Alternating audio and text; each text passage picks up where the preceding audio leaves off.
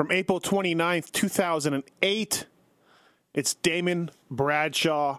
This is a great podcast getting into all about his career, what happened at the Coliseum, riding the WR500, his great battles with Stanton and everything else.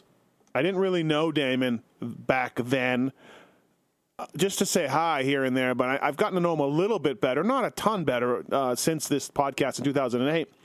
But I was surprised when I was done. I remember thinking how much he opened up to me about everything that kind of went on in his career and the different things that happened and why they happened and everything else. And when he talks about getting hurt, his knee, he got to spend time on the lake and got to see a side outside of motocross that he had never really seen before. And it's something that I still remember to this day about what he thought and everything else. And so it was interesting to see that, and I think it applies to guys today as well. So from flyracing.com, Racer X podcast, presented by Michelin Starcross 5 and the folks at Race Tech. Please enjoy the 2008 podcast with Damon Bradshaw, remastered, remixed for your listening pleasure. Great to have him on the show. And, thanks, everybody, for rediscovering these shows. And if you've already listened to it, hell, listen to it again. All right, on to Damon Bradshaw.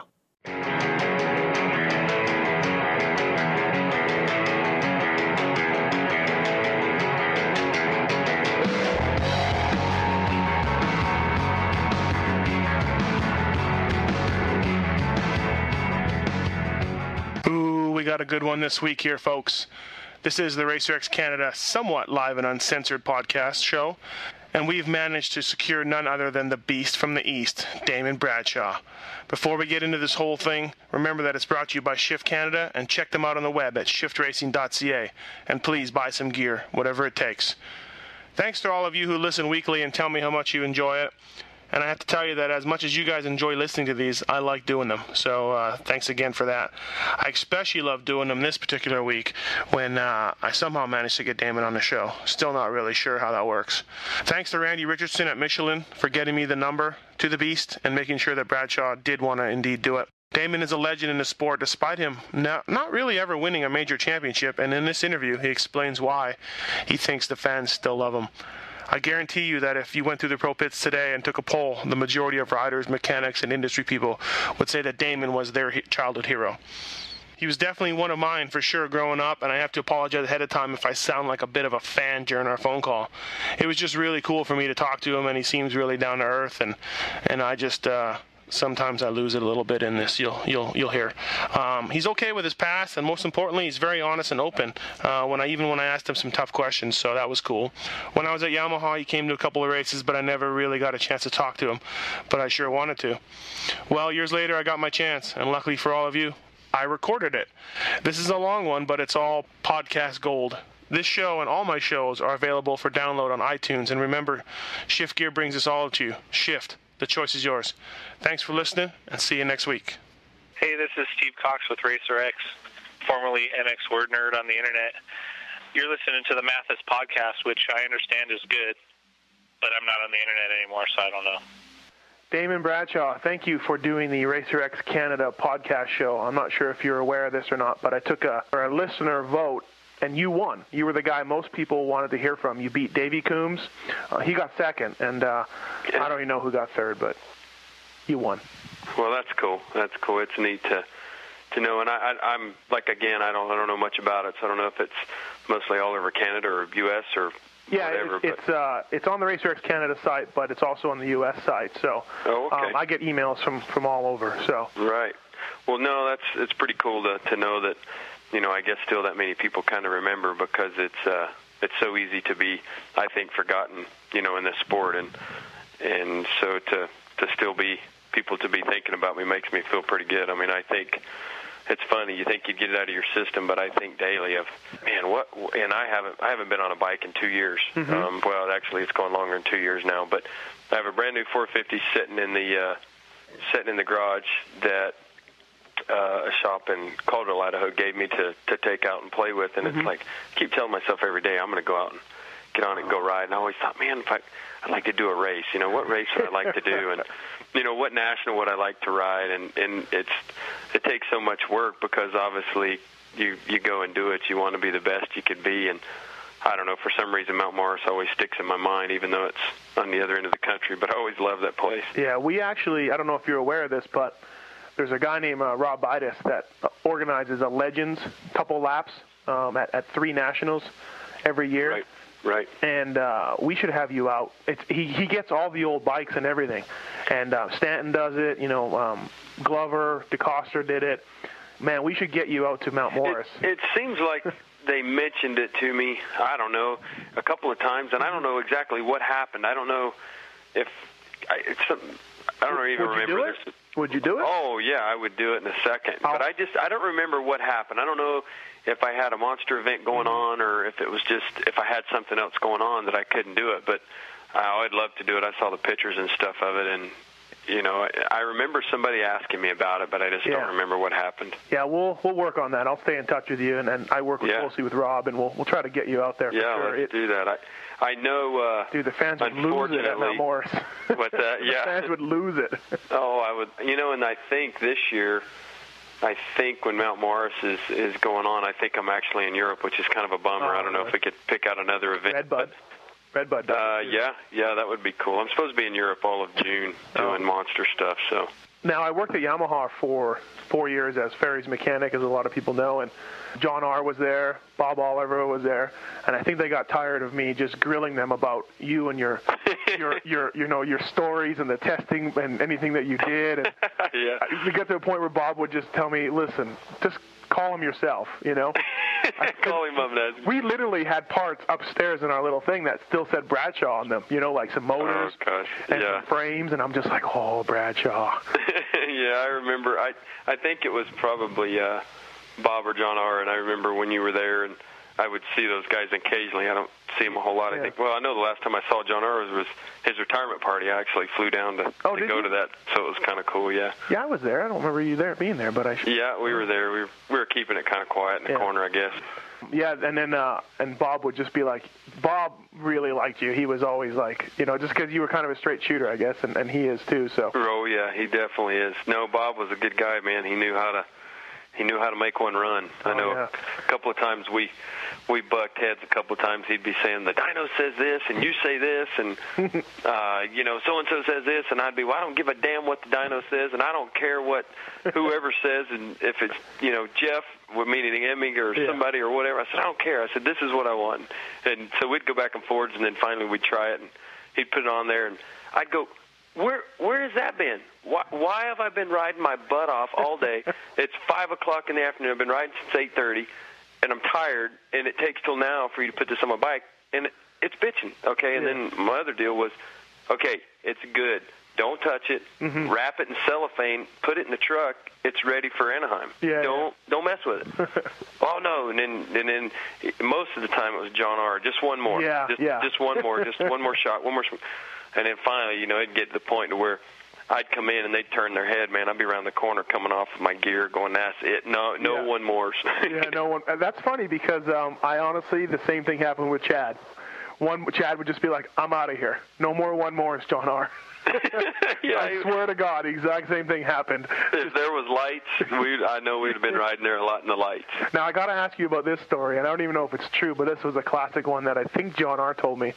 You guys went to Hangtown for testing, and you never liked Hangtown. And even back then, it was a horrible track when I first started the Nationals. Yeah. It's gotten a lot better, but you guys were testing out there. You rented the track. A guy comes up from the track, says, hey, we did this and this to the track, and what do you think? And you were like, you said, you know what, the number one thing you could do to improve this track? And the guy was like, no, what is it? And you said, hang a close sign at the front gate. I did. Is that true? Oh, I did. I did, man. I remember it. There's a lot of things I don't remember, but I remember distinctively sitting there and saying that. I think we might have even had box vans.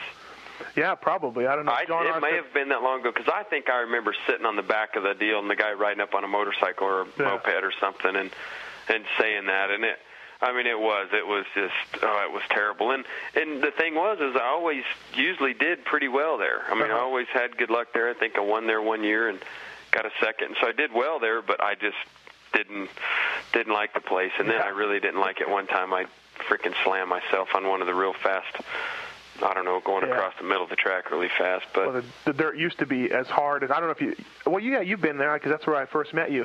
It's a lot softer now. But back when you did it, man, it was concrete, you know? Oh, yeah. And then, you know, there were stories before that I think it was even worse. I mean, I remember Dubach always liked that place, but he was kind of a Carlsbad kind of guy, and so when he went there, he was loving it, wind blowing and hard slick. And well, I'm glad to confirm that story is true because that was just hilarious. We were nope, it was. I think I probably said that more than once, but that one was the best. That one is it, huh? So do you follow the current Supercross series much? You know, I don't. I occasionally, my wife talks to Kevin Wyndham's wife periodically, and so I kind of know a little bit what's going there, but I don't watch TV, basically, period. I mean, I watch UFC, so I'll probably watch TV Saturday night, but that's about I just never watch TV, and I hear people, I have friends, and, you know, every once in a while some magazines will come across the table, and I'll open it up and, you know, catch up for 30 minutes or so, but I stay so busy doing other stuff, and I have a hard time sitting still is my problem. That's part of the reason I want to go start riding this motorcycle is I think it'll eat up some of my, maybe I'll sit still. But it's here in the last probably couple of weeks, I've, you know, knowing Vegas is coming around here, and with the U.S. Air Force being my primary sponsor with the Monster stuff, they also sponsor Supercross, and so a couple of those guys that were at our banquet here a few weeks ago in Vegas, they're going to the final in Vegas, and so they asked me, you know, would I come? And I go, you know, I hadn't even really thought about it, but so I think I'm actually going to go to Vegas, so it'll be kind of cool. And then I know with, you know, the things that have changed in the points chase, it should be interesting. Yeah, no, definitely. It's coming down to the wire, so hopefully you can make it. And I would like to. So this goes back to the podcast vote where you won. All these years later, I mean, you don't really have any championships, a lot of race wins, you know, the regional championship 125s, but people still love you. People still talk about you being their favorite rider. If we were to go through their pro pits, I think you'd probably win for favorite childhood rider. Oh, yeah. Why do you think that is? What did it?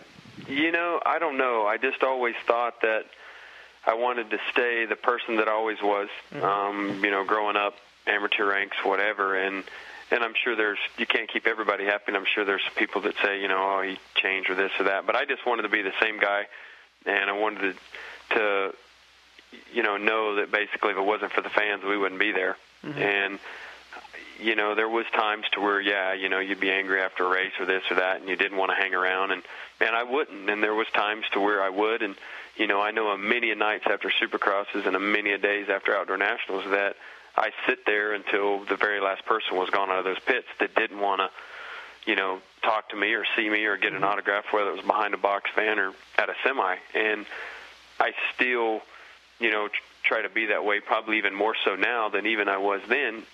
And I don't know, I devote a lot to the fans, and again, even more now with what I'm doing with the Monster stuff. I mean, we do hours and hours and hours and hours of autographs, and I really see what it means to those people, so it makes me feel even better from riding years. Yeah. What percentage of those people at the Monster Trucks know about your past? It's changed even more so this year. My very first few events, nobody really knew, and now, like at Vegas this year, I mean, I had tons of people that come through the line that, you know, now they're my age or a little bit older, and they have kids that are, you know, 9 or 10, and so their dad's telling their son about me. And a few of the kids look at you and their eyes, you know, brighten up, and then there's a few of them look and go, you know, who is this? Who cares? Whatever, you know. They're thinking, you know, Travis or, you know, a lot of the new guys. And so it's pretty cool, you know, to see people cross over and for them to come and see something else that I'm doing that I really like. You know, it's fun. It's a new challenge. Yeah, I mean, even I can think of this. Jason Thomas, do you know who he is? Right, I do. He's got your jersey on his wall. I mean, the guy's like a professional rider. He's like 27 years old. He's got a Bradshaw 4 on his wall. Oh, that's cool. That's just another example, you know, some guy that's just really... I hear...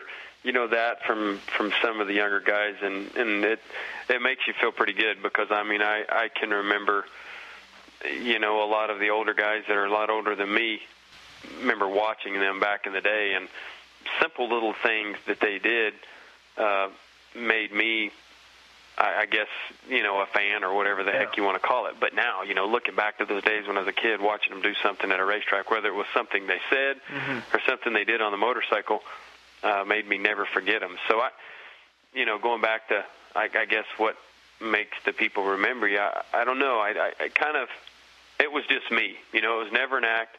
I always liked being different. I always liked saying what I felt when I felt it, whether it was good, bad, or different. At times it wasn't the right thing, but that was just me. Yeah. And like I said, you don't make everybody happy, but the ones that are seems like they're still out there, and so it makes me almost feel like, because when I was done racing, I didn't do the farewell tour and all the stuff that a lot of the guys have done, but it was pretty cool because it gave them that last year of racing that, hey, letting the fans know that I don't plan on, being around near what I used to be. So it makes me want to be involved in some way now, that I'm older and regardless of what it is, whether it's within the industry or with a team or something. But I've actually in the last, few weeks or even year, thought about maybe trying to get involved and to see some of those fans that are still around the races again. Yeah, I told the same thing to Yogi last year because Yogi just disappeared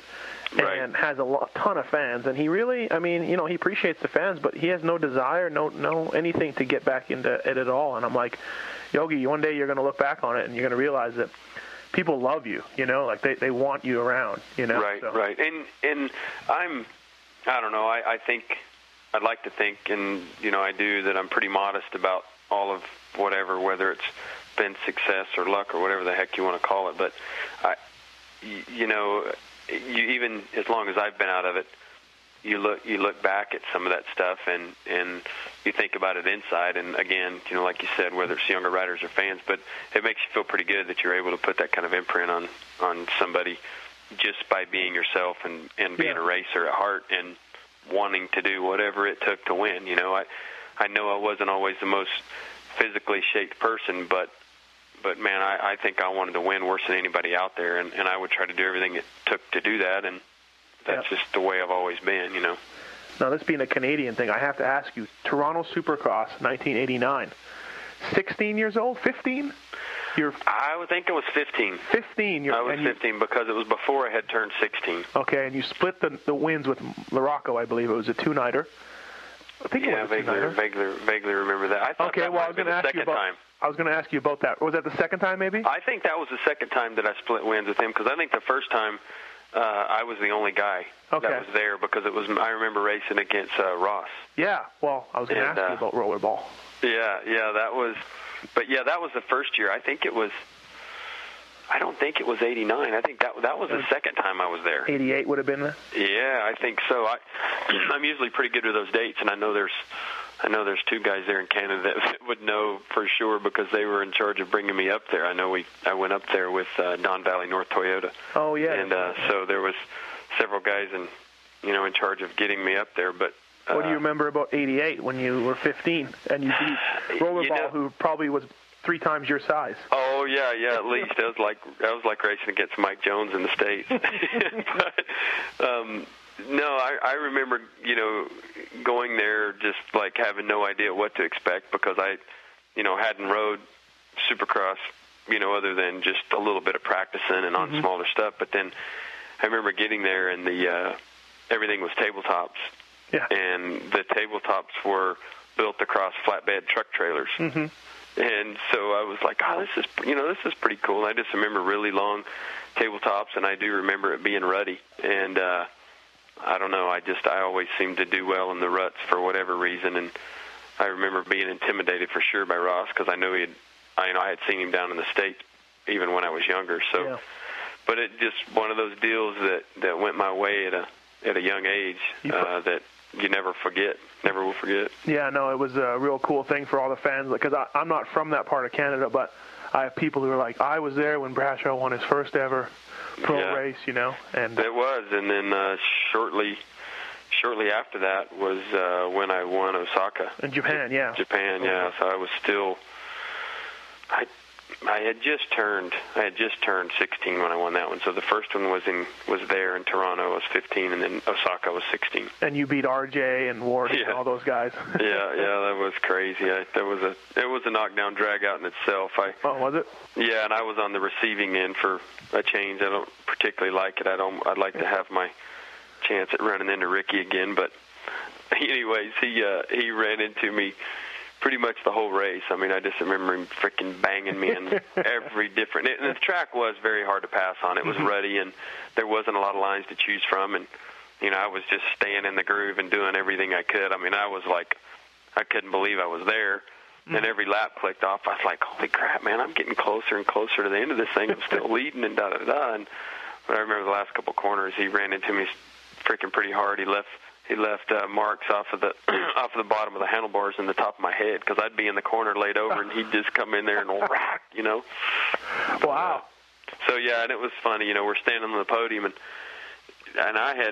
me and Ricky had been friends for a long time. I mean, he'd spent time at the house when I was younger. Obviously, he was riding 250s with Yamaha back then, and so I'd known him for a long time. And I remember him calling me little shit, up on the deal, and he says, there's only one problem with winning. He says, now when you don't, everybody's going to ask you what happened. And he was right. He was exactly right. Whether it was calling home to tell my dad or somebody asked how you did, and it's, well, I got this or that. Well, what happened? Yeah. You're expected to win every time after that. Yeah. You were like, oh, and especially you being so early and young, you're like, oh, man. Yeah, exactly. I mean, I think there's a true meaning about winning early on, and but it just kind of happened, I guess. I was just thinking, you probably ran into Ross a bunch in the Florida Winter Series too. Yep, exactly. Sure. During the Winter Am and stuff. All the Canadians would go down there and race, but yeah, that was a lot of fun. I missed that. As time went on, we ended up doing the Golden State and then really not going back down to Florida. But I used to love going to Florida and doing the Winter Am and getting a ride at Croom. And I don't know, I miss. It was kind of funny. It's two opposite ends of the country, but I always said that I was either going to live out this direction, Colorado, Wyoming, Montana, or I was going to live in Florida. And so I ended up out west. So there you go. Now, at the risk of you maybe hanging the phone up, but LA Coliseum, 92. What went wrong? Years later. Just a bad night. Yeah. Just a completely bad night. I rode bad. Nerves were obviously crazy, and I had always done well under pressure, and there was a ton of pressure there. I mean, like no other. Coming up possibly to win my first championship, and it was early on, and I just rode bad, screwed up, and nobody to blame or anything to blame. Yeah. And I blame the riots. Blame the riots. I blame the riots because they pushed that race back, and it was in the daytime, and they screwed up with your system. Yeah, I would sure like to blame it on something. I never thought of that, but no, I just really rode bad. I was completely off that night. I had everything, and I never liked having everything to lose. I always liked having everything to gain, and I think that was the reason I feel that I was successful early on in my career, was because there wasn't, expectations built as my career went on, but early on, I had everything to gain. I was racing against, guys, Jeff Ford, and Ricky and Johnny O'Mara, and, the list is on, and Jeff, and, Stanton and Bale and those guys, and, I was a lot younger than those guys and had everything to gain. So, but there, it was just, I don't know, bad night. And, and I don't know that it changed my career. It was definitely I don't know what the word is, but mentally, it was tough. It was tough to swallow. So, okay, so you almost win the title in 92. You're definitely the fastest guy in 1992. 93 comes out, and, you win 2 Supercrosses. You're 4th in the points in Supercross. Was it a case of McGrath just stepping it up, or, was the 92 race, were you just not the same guy anymore? No, I think Jeremy, definitely stepped it up. And I had never had an injury in my career that took me off of the bike as long as it did after the Coliseum. Because when we Redbud before the Coliseum, I had completely tore my ACL. And so I rode the Coliseum with a torn ACL, which wasn't the reason I didn't win the championship. I mean, I had a knot in the back of my leg the size of a baseball that I couldn't lock my leg out, but I was fine. Now, whether it was on my mind or whatever, no excuses.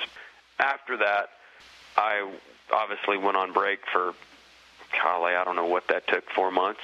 I'd never been off the motorcycle in my entire life since I'd started riding that long.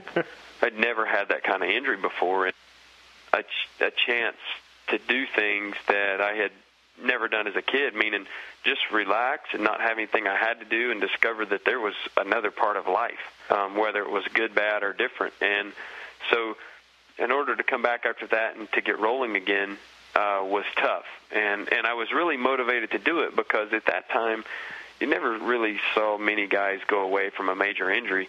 At that time, that was a major injury. Now you're in and out surgery and come back from it. There was no, Doug Henry, type injuries to come back and win a championship. And so that motivated me to come back. I wanted to come back and be mean and come back and win and change that, hey, you know what, a guy can come back from a major injury. And that just didn't work out for me. I won a couple of races, and no doubt that Jeremy, stepped the thing up a little bit, but just kind of the way it ended up, I guess. Now, when you decided to retire, what was there one thing that happened? I mean, because you still had years on your contract left, and according to Keith McCarty, they were paying you a whole lot of money. And I mean, I heard about that too. But was there one thing that happened that you were just like, hey, I'm over it, or was it just a sort of your heart just wasn't into it? It got to the point to where I didn't want to be there. I didn't want to be at the race. I didn't want to leave home. The hardest part for me was leaving home, and I don't blame it on it, but it was definitely that time that I had off that I got to stay at home, man. I got to be on the lake, and I got to enjoy my life, and I didn't have somebody scheduling me to be somewhere like had pretty much been that way since I was 11 years old. And I was getting on the airlines at 11 and flying and doing testing, and not that I would go back and regret any of it, but it was like that 4 months, man. I wake up in the morning and shit, this is pretty cool. I'm going to go do this or go out on the lake, or I'm going to do absolutely nothing. I'm going to cut my grass. So it got to the point to where I didn't want to leave home, and once I got to the race, I wasn't into it, and I knew that people were starting to recognize that, and I felt like that I was letting sponsors down, letting fans down, and I said, you know what, I'm not going to sandbag and collect a paycheck. Yeah, I mean, dude, you could have wrote it out. and I look back on it now going, man, I should have probably just continued to ride, continue to accept the paycheck, and I'd have more in my retirement now. But that's not me, and I wouldn't go back and do it again. If I wasn't going to give 100% and didn't feel like it mentally that I was there, I'm not going to take their money, and that was what I said in my meeting. I told them I wanted to have a meeting at the big table, and so we did. And I said, man, I'm just not in it. I'm not going to, do this to you guys especially. And I said, I know I have 4 years left on my contract, but I'm done. Wow. I need to get away. And, I had, personal issues going on at the time, and so everything added up. And I was just to the point, man, where I was about to bust. And I said, I've had enough. I can't handle it anymore. I'm out. And they were like, well, what do you want to do? Do you want to stay in the industry? Do you want to do this? Do you want to do that? I mean, they gave me every option. Yeah, like how did they take it? Like, were they like totally caught off guard? You were just like, you dropped the bomb on them? No, they weren't. I mean, I think they knew something was coming because they knew me well enough. Yeah. I've been with those guys since I was, I think 7.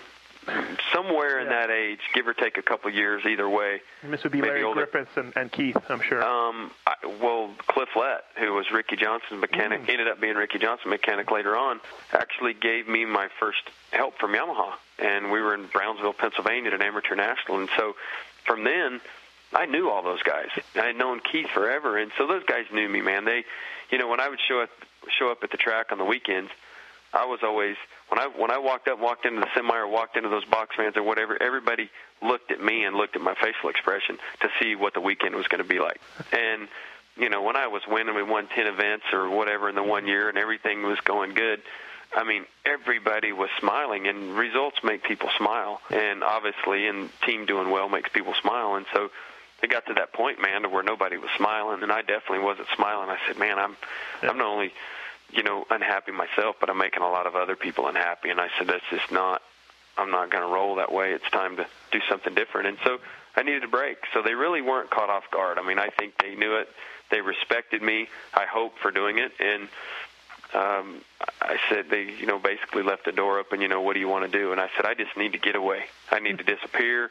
I need to go, I said, no, I'm not saying that I will never ride again or come back. I said, but if I do, you guys will be the first that I call. And so I don't know what it ended up being. It ended up being almost 2 full seasons that I didn't ride. I think I rode the tail end of one season. And it was. I just needed that little bit of a break. And, I never came back to be the Damon of old, but I came back with very good intentions. And, and they were there. They opened their arms for me again. And, I think we had, a decent year that year. It wasn't a winning deal for sure. The outdoors in 95, you mean, or the 96 season? Let's see. So it must have been 90. Let's see. 95 93. You came back for. Right. Because I didn't ride 94, and then I rode just the tail end of 95, and then so I rode with Yamaha in the full year in 96. Kind of was my full season again. And I actually have it down here. You came out in 96. I think you got a second and a third of the first 2 Supercrosses. Right. Second and a fourth, anyways.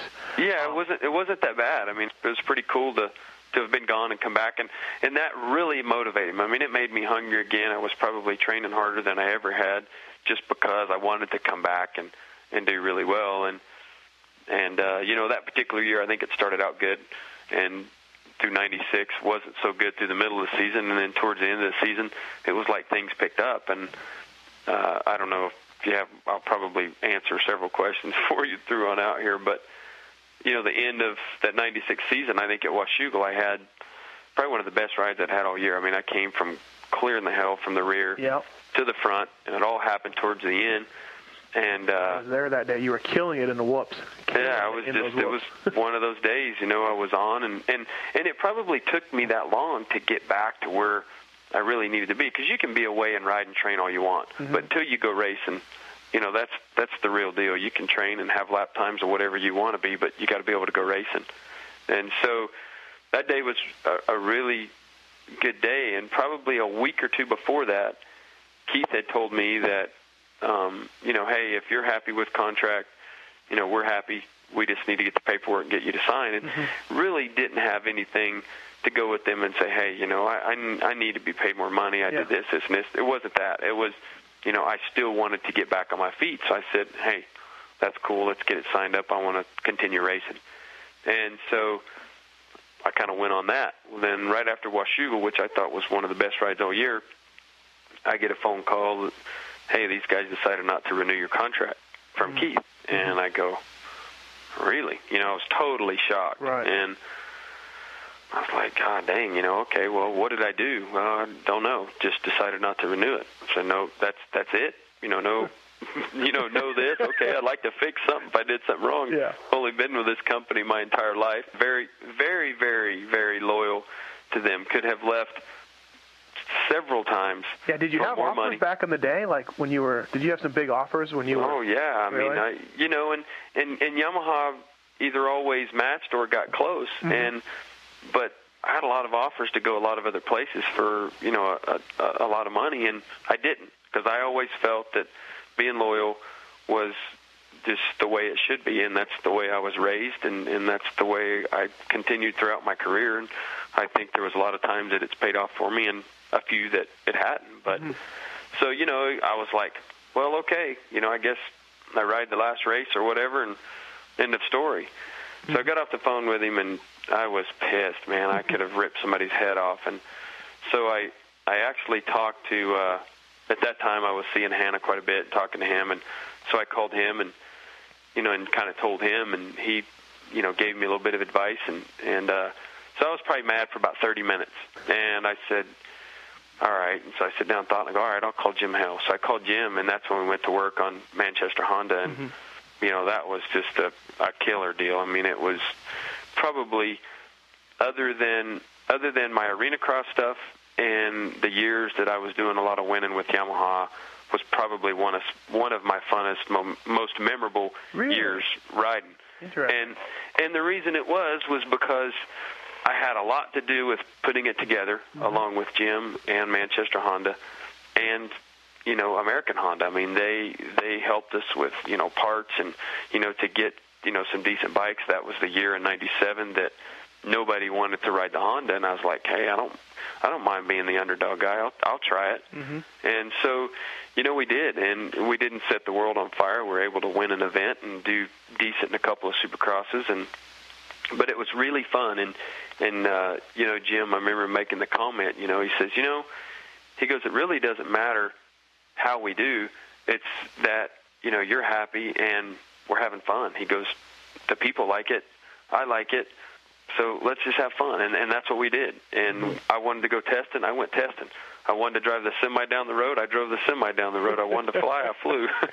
So it was just awesome. And so and in the first year, I guess what I wanted to do was, the first year I really didn't care if I made any money. I just wanted to put this thing together. The second year, I wanted to add maybe another rider or so, and I wanted to make some decent money, because the risk was there, or I could go home and collect my retirement and be happy. And so it came time for the second year, and we just couldn't quite get numbers to where I wanted them to be for the work and the effort. And I wasn't disappointed. I mean, Jim tried.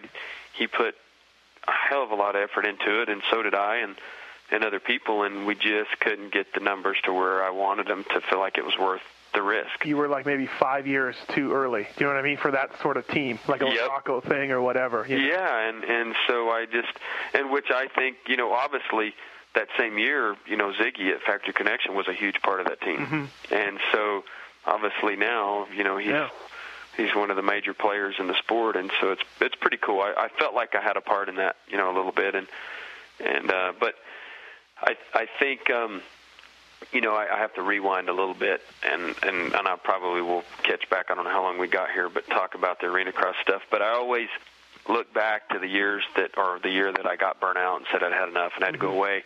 It was one of those decisions where I said, I've either got to buy a motorhome and I've got to stay out on the road, or I've got to buy an airplane that I can hire a pilot and fly back and forwards. I'm sick of the airlines. I'm sick of the bags. Just, that kind of stuff just bothered me. Sure, Hannah was pumping you full of info for that, too, Well, at the time, he wasn't an aircraft broker, so... Which now, if that was now, I'd probably own one, didn't even need one. But, so yeah, that was something I needed to, I probably should have done. I think I would have raced another 10 years, because once I got a taste of that with the Manchester deal, and then when I went on to do the arena cross and did that, bought the motorhome. That was kind of your own deal, right? The arena cross team was all you, and Wyatt and on the road. Again, that was one of the funnest times in racing. It was almost like going back to amateur days, and I guess in a sense it kind of was. A lot of people didn't want to go and do arena cross because, quote, it wasn't the big show, but there was a lot of money to be made in that series, and it was going to be very profitable for me that year, and put together a sweet deal with Yamaha. I mean, we kind of had bitter blood there, obviously, when I left. I mean, I was very, very bitter at them for several years, and several of the people that worked there won't name any names, but actually, I will say that none of them are still at Yamaha. So, anyways, but when I went to them and said, "This is what I want to do. This is what I want." They were like open arms. I mean, it was like a reunion of a family that had been apart for several years, and so it was cool, man. I put it all together. I was heavily involved. And you would have won that title. But, I felt like I was on my way. I mean, I'm not going to take anything away from Josh, because that year he was tough. He had his head bolted on his shoulders, right, and was very tough. So I don't take that away from him. But the Yamaha deal and all the other sponsors, I had involvement in all of it. And and that's one thing I never liked doing, and I still don't to this day. I don't like having to call a sponsor and sell myself to them. Right.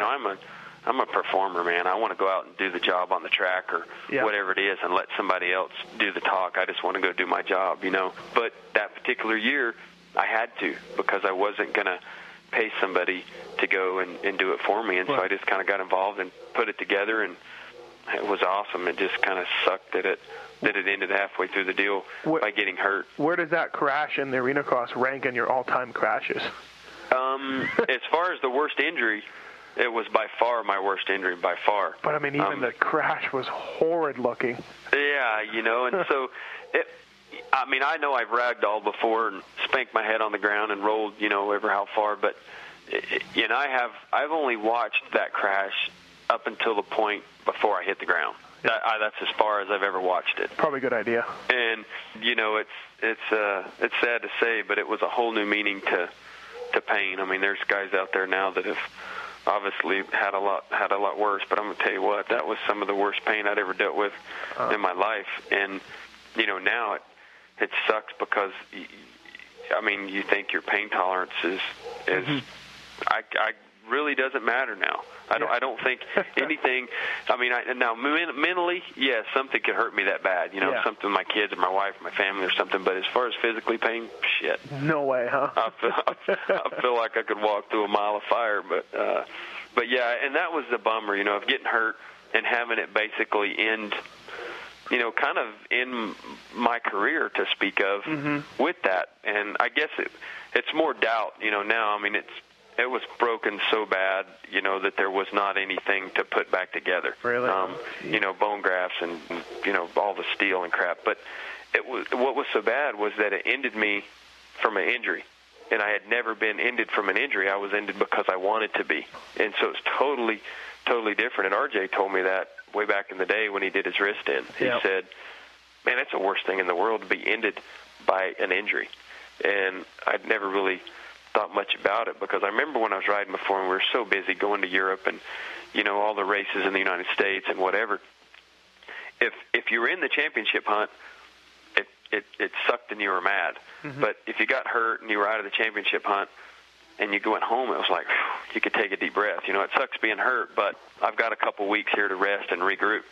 And when I got hurt doing that arena cross thing, man, I was pissed. And we'd been hammering on it for a couple of months, on the road, but we're having so much fun, and it just it sucked to end it that way. So it makes me want to ride a national now, just talking about it. Well, hey, what was ever behind the Factory Connection Daytona Supercross comeback of some sort? I really don't know. I was very excited that day. I was working for Kelly Smith at KTM, and I could barely watch him. I was like, oh, Bradshaw's back. I don't even know. That deal happened so damn fast. Oh, yeah. So, it felt like it was a little sideways, and this, I don't even know how I got myself into it. Okay, fair I really don't. I was, unprepared, and I don't even know. I look back on it, and it's like, it would have been pretty cool if we just looked at it as a publicity stunt. But I don't really know. And the funny thing is I don't remember a whole hell of a lot about it. I do very vaguely, but it just was not one of those things that stuck in my head. I don't know why. This might be a hard question for you, but do you have a favorite race or races of all time? Was there a day that you just... I like asking all of the older guys this, because... they usually have something that they remember that they were just on. I felt like I had many. But ones, I guess, I don't know, that really pop into my head was, and I probably don't know the year, but I know there were several of them at Mount Morris. I love that place. And everybody, always made the comment, well, that's his backyard. Well, it was my backyard. I rode there once a year just like everybody else. Really? People made that comment? Oh, God, yeah. They thought, I think they thought I practiced there and tested there, but I never rode there. I rode there once a year just like everybody else. But I love that track. I like the fans there.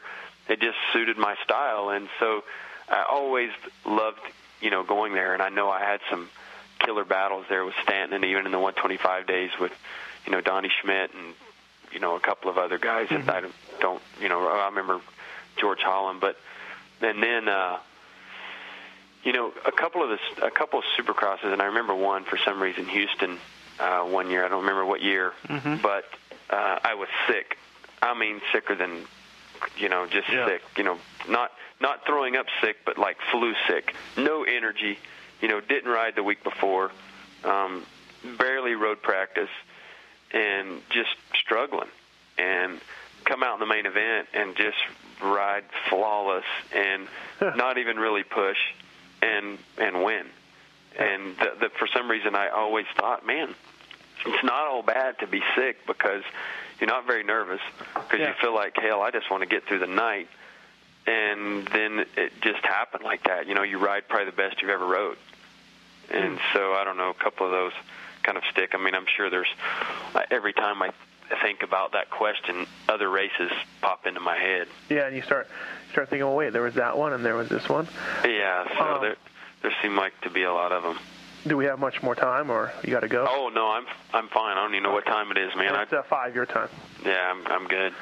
Did you physically really hate Jeff Matasevich and those guys? I mean, yes. I mean, was yes, and still do. Okay, so I mean, off the track, it wasn't one of those things where because you guys all, I mean, you went to the same restaurants to eat if you're national. No. I mean, you hated the guy. Yep. All right.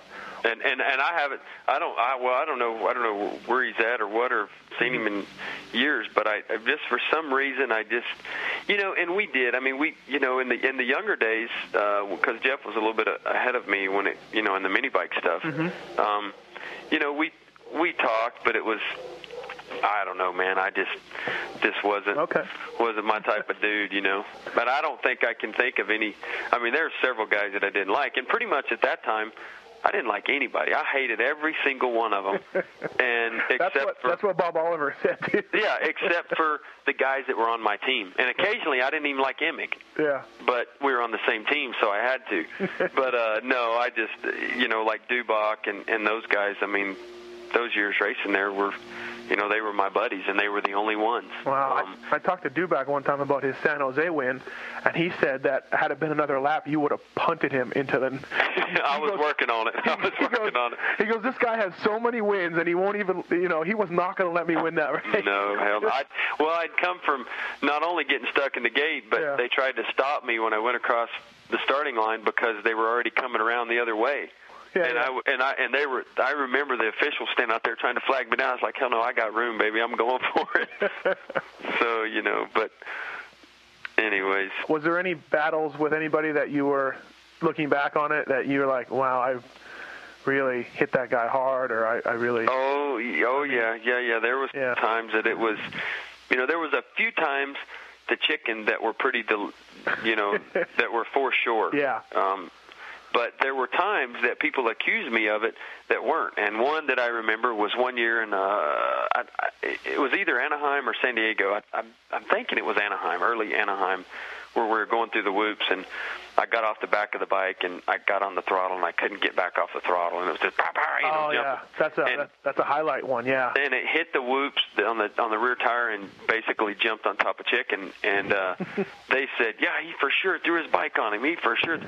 Hell no. I was just trying to get under control of my bike. And wanted to really, at certain times, try to race with him the way I always tried to do that, whether it was, Kiedrowski or any of those guys. I always wanted to race with them just like I did Stanton because it was so much fun. And not to, I guess, go forward, but Josh Demuth was one of those guys that I could race with like I raced with Stanton. Probably only, other than somebody like Dubach. Yeah. Me and Dubach had, races at times or whatever, and tested many hours together. But Josh Demuth was like that. I mean, we could race so close and tight in that Arena Cross Series. Again, that was something that made it pretty fun. Yeah, that's funny because I just did a story for a little thing we have on our internet, RacerX Canada, called Best Races, and it was with Demuth. I saw him last weekend, and he named off the whole series with you and him. Yeah. And he said the exact same thing. He said he was like, Damon was like my hero, and I raced him hard, but we were clean, and they were just great battles every weekend. Yeah, it was. It was really cool to race with him because I didn't fear my legs getting broke on an accident or on a purpose deal, like a lot of the other guys that were in that series, because that series was always known as the frickin' Mike Jones rollerball series, Yeah. And I didn't like that, and I thought I could play as dirty with the best of them as anybody, but I didn't want it to be that way. I wanted to be able to race fair, and a lot of the guys were young, and they didn't think about, man, we got a lot of races. We have a lot of races here, and you can really hurt somebody. You can ruin their career right here. Mm-hmm. But again, I was older and they were younger, so I was probably in that same position one day, and somebody was saying that about me. So. Yeah, exactly. I was just going to say that. Yeah. Now, when I go home, I oftentimes back home to Canada, I read old magazines, and it's kind of like what I enjoy doing is reading about the old days. But do you think you ever got an unfair shake from, like, say, Motocross Action, who was really the only magazine out then? Because it kind of comes across to me like that And towards the end, I definitely did, and it's kind of funny because in the earlier years of career, they were very good to me. I mean, there was one year, I don't know how many covers I was on, 4 covers or something in 1 year or whatever, and everything that they said in their magazine was true about me. And there was a turning point, and which I think they've done it to a lot of guys since then. I don't know about nowadays. It seems like maybe things have changed a little bit, but again, I don't read them that much. That they always, the guy that won a lot, that won a lot of races, at one point in time, Motocross Action bagged on them, and so it was early on. Well, there got to a point, and I remember it like it was yesterday. I was at Redbud the year that I tore my knee up before the Coliseum, the year I lost the championship.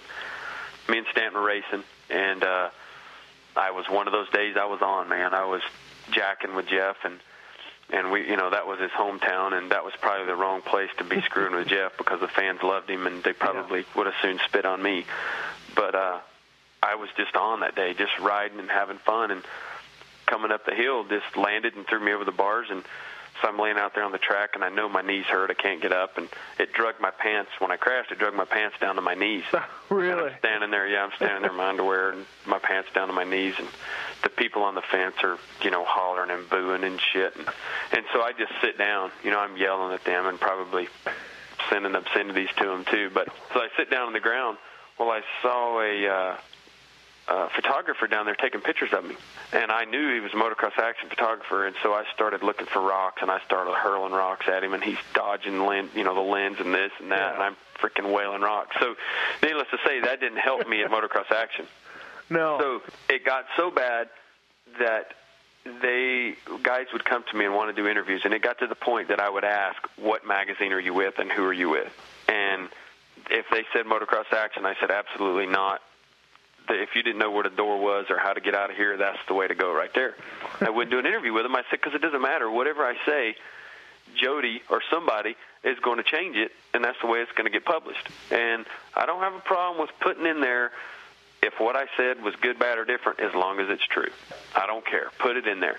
But they wouldn't do that. And I know shit got changed because I had, had done interviews before I figured out I would never do another one with them, that it wasn't what I said. So then probably 4 years ago, I don't know, maybe 3 years ago, Jeff Serwall from No Fear called me, and he's talking, and he goes, would you do an interview with Motocross Action with John Basher? Yes, with Basher. Mm-hmm. And I said, it's been a while. I said, I don't have a problem with mending fence with people or places or magazines or whatever, which they were the only one. I said, sure. I said, have him call me. I said, yeah, under a couple of stipulations. I said, but yes, have him call me. So make a long story short, the big thing was, hey, before this is published, before it runs, I want to read the article. Uh-huh. And if it has changed whatsoever from what I said, I'm going to kick your ass. Well, not only you, I said, but there's going to be people coming to see me in prison. I said, so not okay. And so he agreed to that. Yeah. He came, and it was a good article. It was awesome. And so, I've never had a problem with, trying to repair things like that and going on. So that's all fixed now. So yeah, that was just something that I really noticed, because I must have picked up a few magazines from around that time, and they were pretty harsh on you, and it could be the California thing, but now I guess I understand you threw rocks at the guys. So oh yeah, and it was funny because it was Mike Kroger, and he was a photographer. He worked for MXA at the time, and the year I did the Manchester Honda deal, he started working at Mechanics Wear, doing something. And so I'm sitting up in the semi we had, and he comes up in the truck, and I'm thinking to myself, and I don't know, I may have said, I said, what the hell are you doing in here? I didn't forget that. I mean, I remembered it like it was yesterday. Right.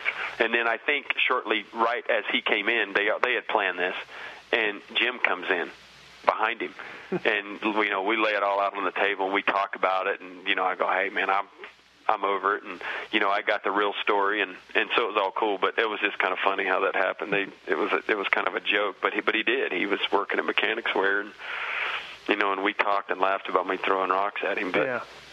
Funny story. A real good friend of mine, and the guy I hung out with back on the road in '97 was Jason Fournette, a Canadian kid who actually got the ride, Robbie Skaggs' ride at Manchester for 6 races. Do you remember that? I do. I remember his last. He told me, again, being Damon Bradshaw, he was very excited, and he was really struggling because he rode Cowie 250s and he had to ride a Honda 125, but he wanted the chance. And anyways, he was asking you for advice one day.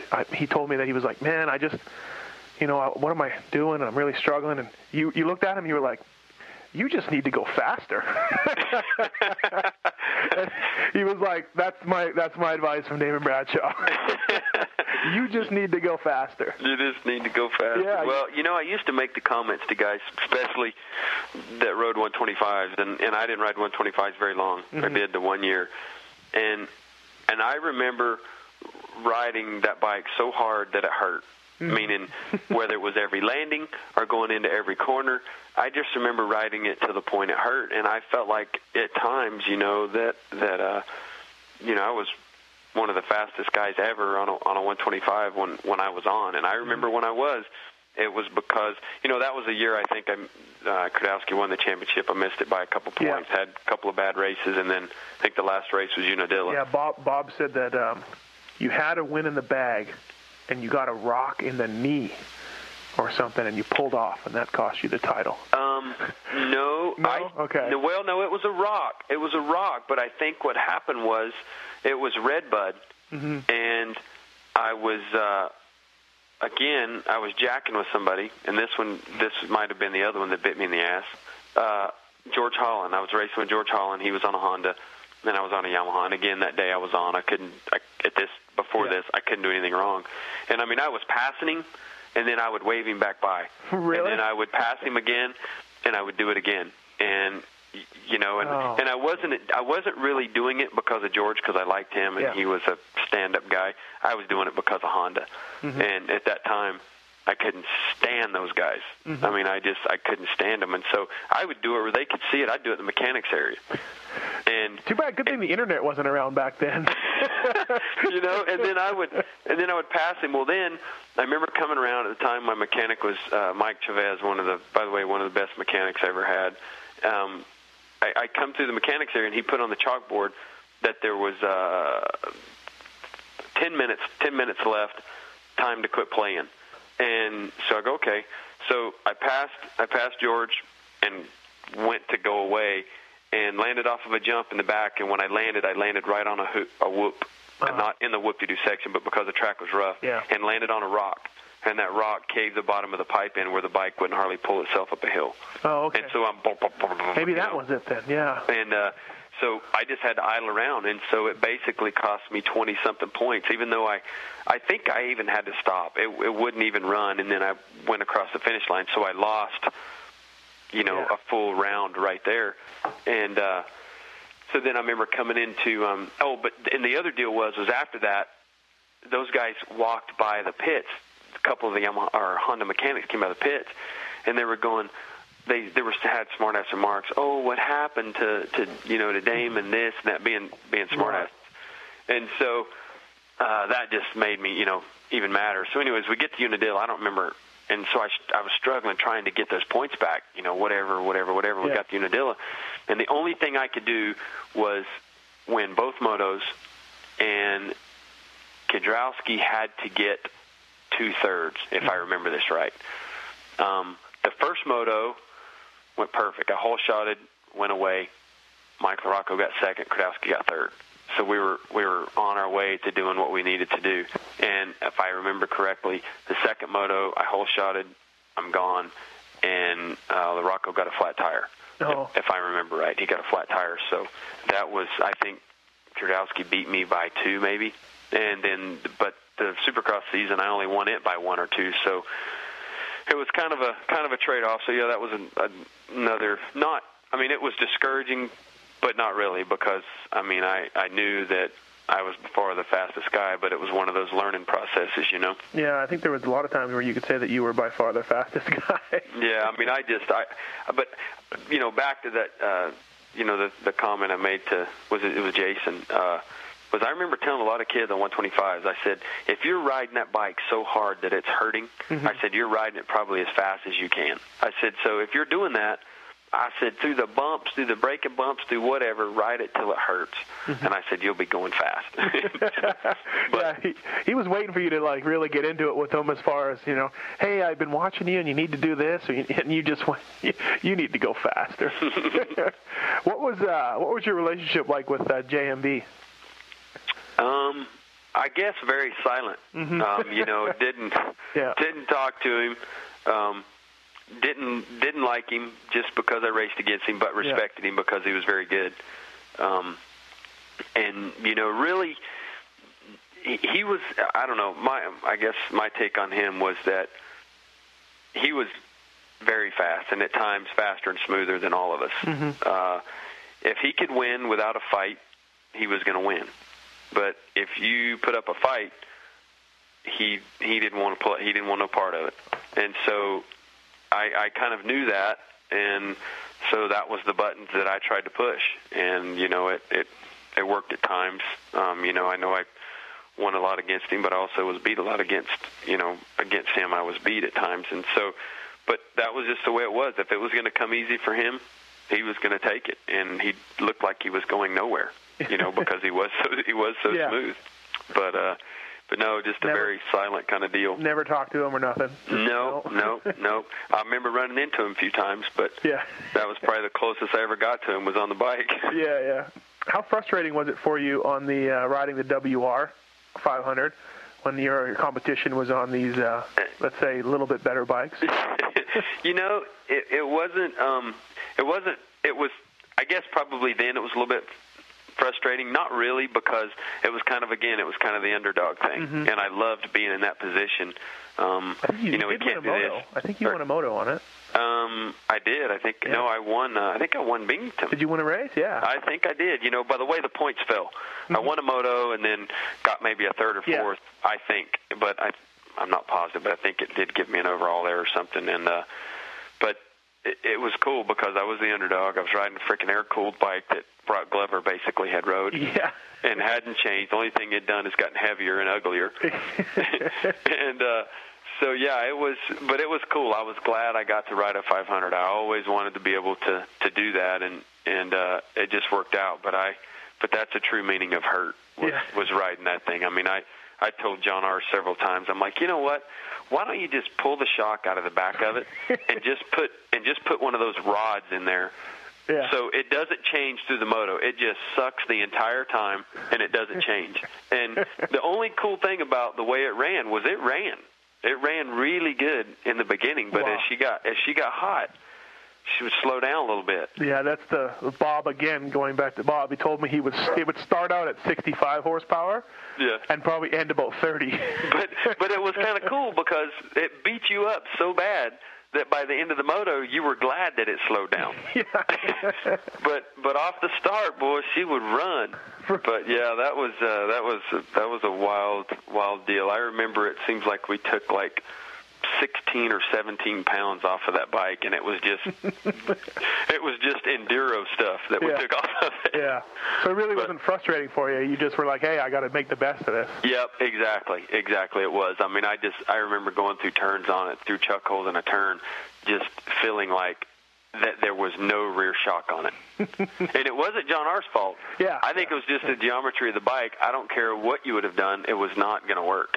Yeah. Can you believe that Glover beat Bailey on a Works 500? Oh, my gosh. That one season? Yeah, that just does not even make sense. I do remember him doing that, but I also remember him being really close to lapping him at several that I watched. I remember a couple at Mount Morris going, and I remember being young and going, what's Brock doing?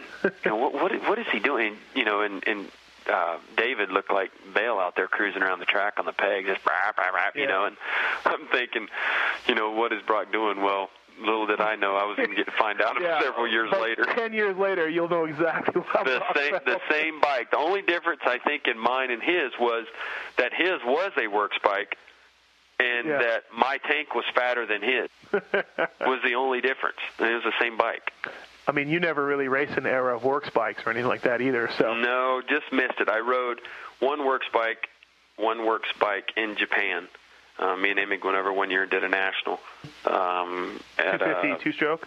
Yep, exactly. And it was perimeter frame. I mean, it was way, way early. I mean, it was probably, real early 90s, 91, maybe even earlier than that. But it had a perimeter frame just like the bikes have now. Then it was more like a Honda frame was in 97, this particular Yamaha was. Aluminum tank, trick, lightweight, but did not have a motor at all. No. The motor was just very... And their bikes kind of always... their riding style was different, and so I don't think they ask as much of their motors. And then not only, we had Bob on our side, but it was an awesome bike to ride. I mean, it felt like you were riding a feather. It just didn't have good go. Compare that to your WR500. Oh, God, yeah. That's what I was telling those guys. I said, if we could have just took that motor and put, and there was times where we thought about trying to put that motor in a 250 frame, but I forget, there were some rules that wouldn't let us do it, or McCarty didn't think it was a good idea, and he was probably telling me, don't be a sissy, just ride it, Yeah, you never did ride the 360, did you? Just played on it. Yeah. And just played on it. Never raced the Nationals on it. Yeah, no. I don't know what would have been worse. Oh, yeah, I don't know. I felt, I look back on my career and think it's pretty cool, because I was able to ride. I felt like I rode through a lot of eras, meaning with different riders. I mean, clear back to, I think I even raced once against Bob at Southwick. And, so you think about that, and then clear up to, I guess, kind of through, Jeremy a little bit. Yeah. But, and then I do remember one that I really like to always bring up. I do remember coming around when I was winning Mount Morris in the mud, and I was lapping Jeremy, and he was picking up his bike, and he couldn't even stand. He was having a hard time standing up. So he couldn't stand up in the mud, much less ride in the mud. I was actually kind of cool. I was there that day. My rider didn't qualify for the motos, and I remember you passing Larry, up the uphill double. Oh yeah, with no goggles. Yeah, and the crowd freaking out. But I more remember you doing donuts and 360s in the rental car. I'm like, who is driving that thing? And after the deal? After the race. I'm like, who is this guy? And it was you. I'm like, oh, well, I guess that's all right then. Well, see, that was my practice for what I'm doing now. Yeah, exactly. I had practice for that. They asked me what driving experience and I had. I said, well, I got to give a lot of credit to Hertz and Avis. How much longer for you in the monster trucks? You mean how long do I think I'll do it? Yeah, like what? I like it. I really like it. I like, I like the show part of it. That we go and the people are diehard fans. I mean, some of the craziest diehard fans that I've ever been around. And the reason I say that is, a couple years ago in Vegas, it rained for 2 hours, wind blowing, just colder than heck, and the people did not leave. They waited till the rain quit so they could see the show. Yeah. And, to be able to go to Jacksonville, places like that hold, 65 or 69,000 people, and it sell out a couple of days before, and they start tailgating a day before the event, it's pretty cool. I mean, it's neat. And then, I mean, it's a thrill, and I still am amazed when I watch videos and watch and look at pictures of what we do in the truck. You know, I mean, you tell people, but I sit down with a couple of the guys and I go, people ask me about it all the time, and I tell them, I go, when you can take a 10,000-pound truck and jump at 30, 40 feet in the air, 140 to 150 feet, they don't believe you. And I go, well, just come to one of our stadium events or go and look at this picture or watch this YouTube, and you'll see what I'm talking about. Are you pretty much just hanging on when you land? I mean, you're just trying to keep the wheel straight? You're along for the ride. I mean, you're along for the ride, obviously, once you're in there, because every landing's a little bit different. Obviously, there's four tires, and, if you land a little bit, off camber or out of shape, the truck reacts different. So, you jump, and when you leave the ground, depending on what the jump is, it's going to hurt like never have you ever felt in your life before. And so you land, and once you land, then after the recoil from that is when you start driving again, because it hits. Yeah. And then when it lands again, then you just do what you can do to and you always want those wild ones. You want the truck to land and end up on two wheels and, come almost to a rollover, because anybody can go out and roll a truck over. The fun part is to drive it right to that edge to where you almost rolled it, but you saved it. And sometimes you can do that, and sometimes you can't. Wow. So, but I love it. I mean, it's fun. Every time I leave to go to an event, I just can't wait till freestyle. And I thought that was going to be the hardest part of it for me, because, I had never done anything freestyle-wise on a motorcycle, meaning to have to come out and be creative and come off with tricks. And so I really was focusing on racing, and then I got to where I just loved the freestyle part of it. So, but it hurts way worse than a motorcycle ever thought about. Really, huh? Wow. Yeah, it's like taking that WR 500 and jumping.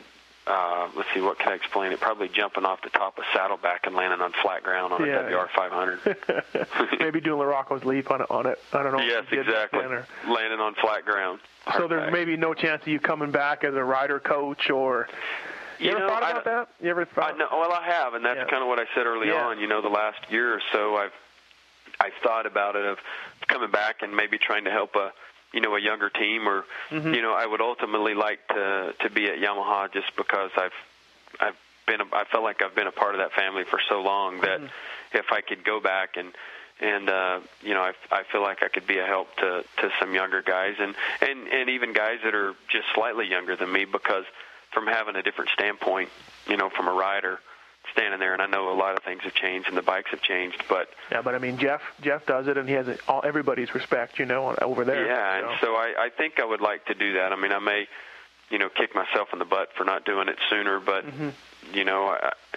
there's nothing wrong with a little bit of age. It makes a guy, you would think, a little bit more patient, but I don't really think I have any more patience than I did when I was 16. But, but I think I could help, some of the guys, and not so much. I mean, I think also maybe at the track and what it takes and what I think the fans deserve and what I know the sponsors deserve. But just trying to stay focused, because early on in my career I didn't have that chance to do a lot of things that a lot of kids were able to do. And I probably discovered a lot of that stuff after I was retired, and now I'm or you hurt your knee, or when you hurt your knee there, Yeah, and so I think I could lend a lot of those guys, advice to when they go home and things they do and what reflects on their career. And I know a lot of them are young, and they look at it, I'm sure, a lot of the same ways I did. And I had a few guys try to tell me, but I think, what do they know? But I really think that I'm still young enough. I feel like I've done a lot in my life that, you can lend somebody some advice that might. And I really think a lot of the sport, there's a lot of kids out there with a lot of talent, but I think the mental part of it is so big. And I was a mental guy. I like to mentally, prepare myself. It wasn't like I meditated, but, man, I like to be mentally prepared and felt that I had that edge over anybody. So I don't know. That's something I've kind of thought about. I mean, the monster stuff doesn't keep me busy every weekend all year. Probably this year I'll probably end up with, 15 to, around 15 events or 16 events. I'd like to do more, but just the way it falls and with the Air Force and the sponsors. So my ultimate goal is to have my own deal. to do my own semi, my own truck with a large primary sponsor, and be able to have more control of what I do. Mm-hmm. And I mean, they let me do a lot now, but I would like to have, maybe full control to do more stuff that I think could be better. Well, even going back to the riding coach thing, Jeff just says he doesn't tell it on like yell at him and say, listen, this is what I would do back in the day. This is what you need to do. It's more of a case of, hey, I'm here. I'll help you out. I've been there. I know what you're feeling, and kind of leave it at that. Yes, exactly. Nobody needs to. No. I think a kid will just be like, whatever, old man. I don't need to listen to you about how to ride a bike. Right. It's not that. It's right. Everything else. So. And I'm sure Jeff still rides a lot, and and I think. And that's some of the reason I've thought of wanting to go back out and ride, because I've thought about maybe trying to go and do that. And I wouldn't only want to stand there. I mean, I'm not going to go out and ride Supercross anymore. At least I say that I wouldn't. But I think, I would like to be able to get out on an outdoor track and ride with whoever whatever team I was with to ride. Whether the speed's there or not, I think I could still go out and have fun. And to me, that would have been a lot of fun when I was younger and in that position. Yeah. If there would have been a guy like a Bob or a David or one of those guys that could get out there and dice and ride, and you come in and talk about it, and I think it would be a helpful thing. And I'm sure, especially in Stanton's, position to where I know there for a while he did still ride quite a bit, probably get out there and kick the majority of them's butts, Yeah. So no, he claimed right now with a little bit of practice he could probably top 5 at Outdoor National, and I kind of believe him. I wouldn't doubt it. I've had so many people that have called me and razzed me about it, and said, why don't you just do it? My brother, he's so funny. He goes, man, why don't you get in just a little bit of shape and start riding? He goes, and just try to go to Mount Morris and win like 5 laps. Yeah. And then come in and we'll pull a chair up on the fence and open the cooler and drink a beer and watch the rest of the moto. Oh, man. Yeah. I was like, that would be pretty cool, but that wouldn't satisfy me. I think the fans would probably grab you, throw you on their shoulders, and parade you around, and you might never come back. I would love it. We'll have to get you on that Legends thing. We'll work on that a little bit. Yeah, that would be cool. Get you an older bike, and Glover's on a YZ 490, and he's out there. Good. He can stay on the 490. We wouldn't get you that bike. We'll work on that something. Would be good. Work on something newer. Fisher's got a KX 500. He rides around. So. Oh, that's cool. Well, hey, thanks for doing this. I know I kept you a lot longer than. Well, that's all right. I like doing it, and talking about old stuff is pretty cool. So hopefully everybody will enjoy some of the comedy. Yeah, no, it was great. Thanks very much, Damon. I appreciate it, and look for this up probably in a week or so. Okay, I'll try to check it out. Tell all my buddies about it so they can laugh too. I'll send Angela a link, and that way she can handle it. Thanks a lot, man. Good luck to you. All right, thanks, Damon. All right, bye-bye. There you have it, another epic RacerX Canada podcast show brought to you by Shift Racing. Shift, the choice is yours. That was Damon Bradshaw. There's nothing else left to be said. But thanks for listening, and we'll see you next week.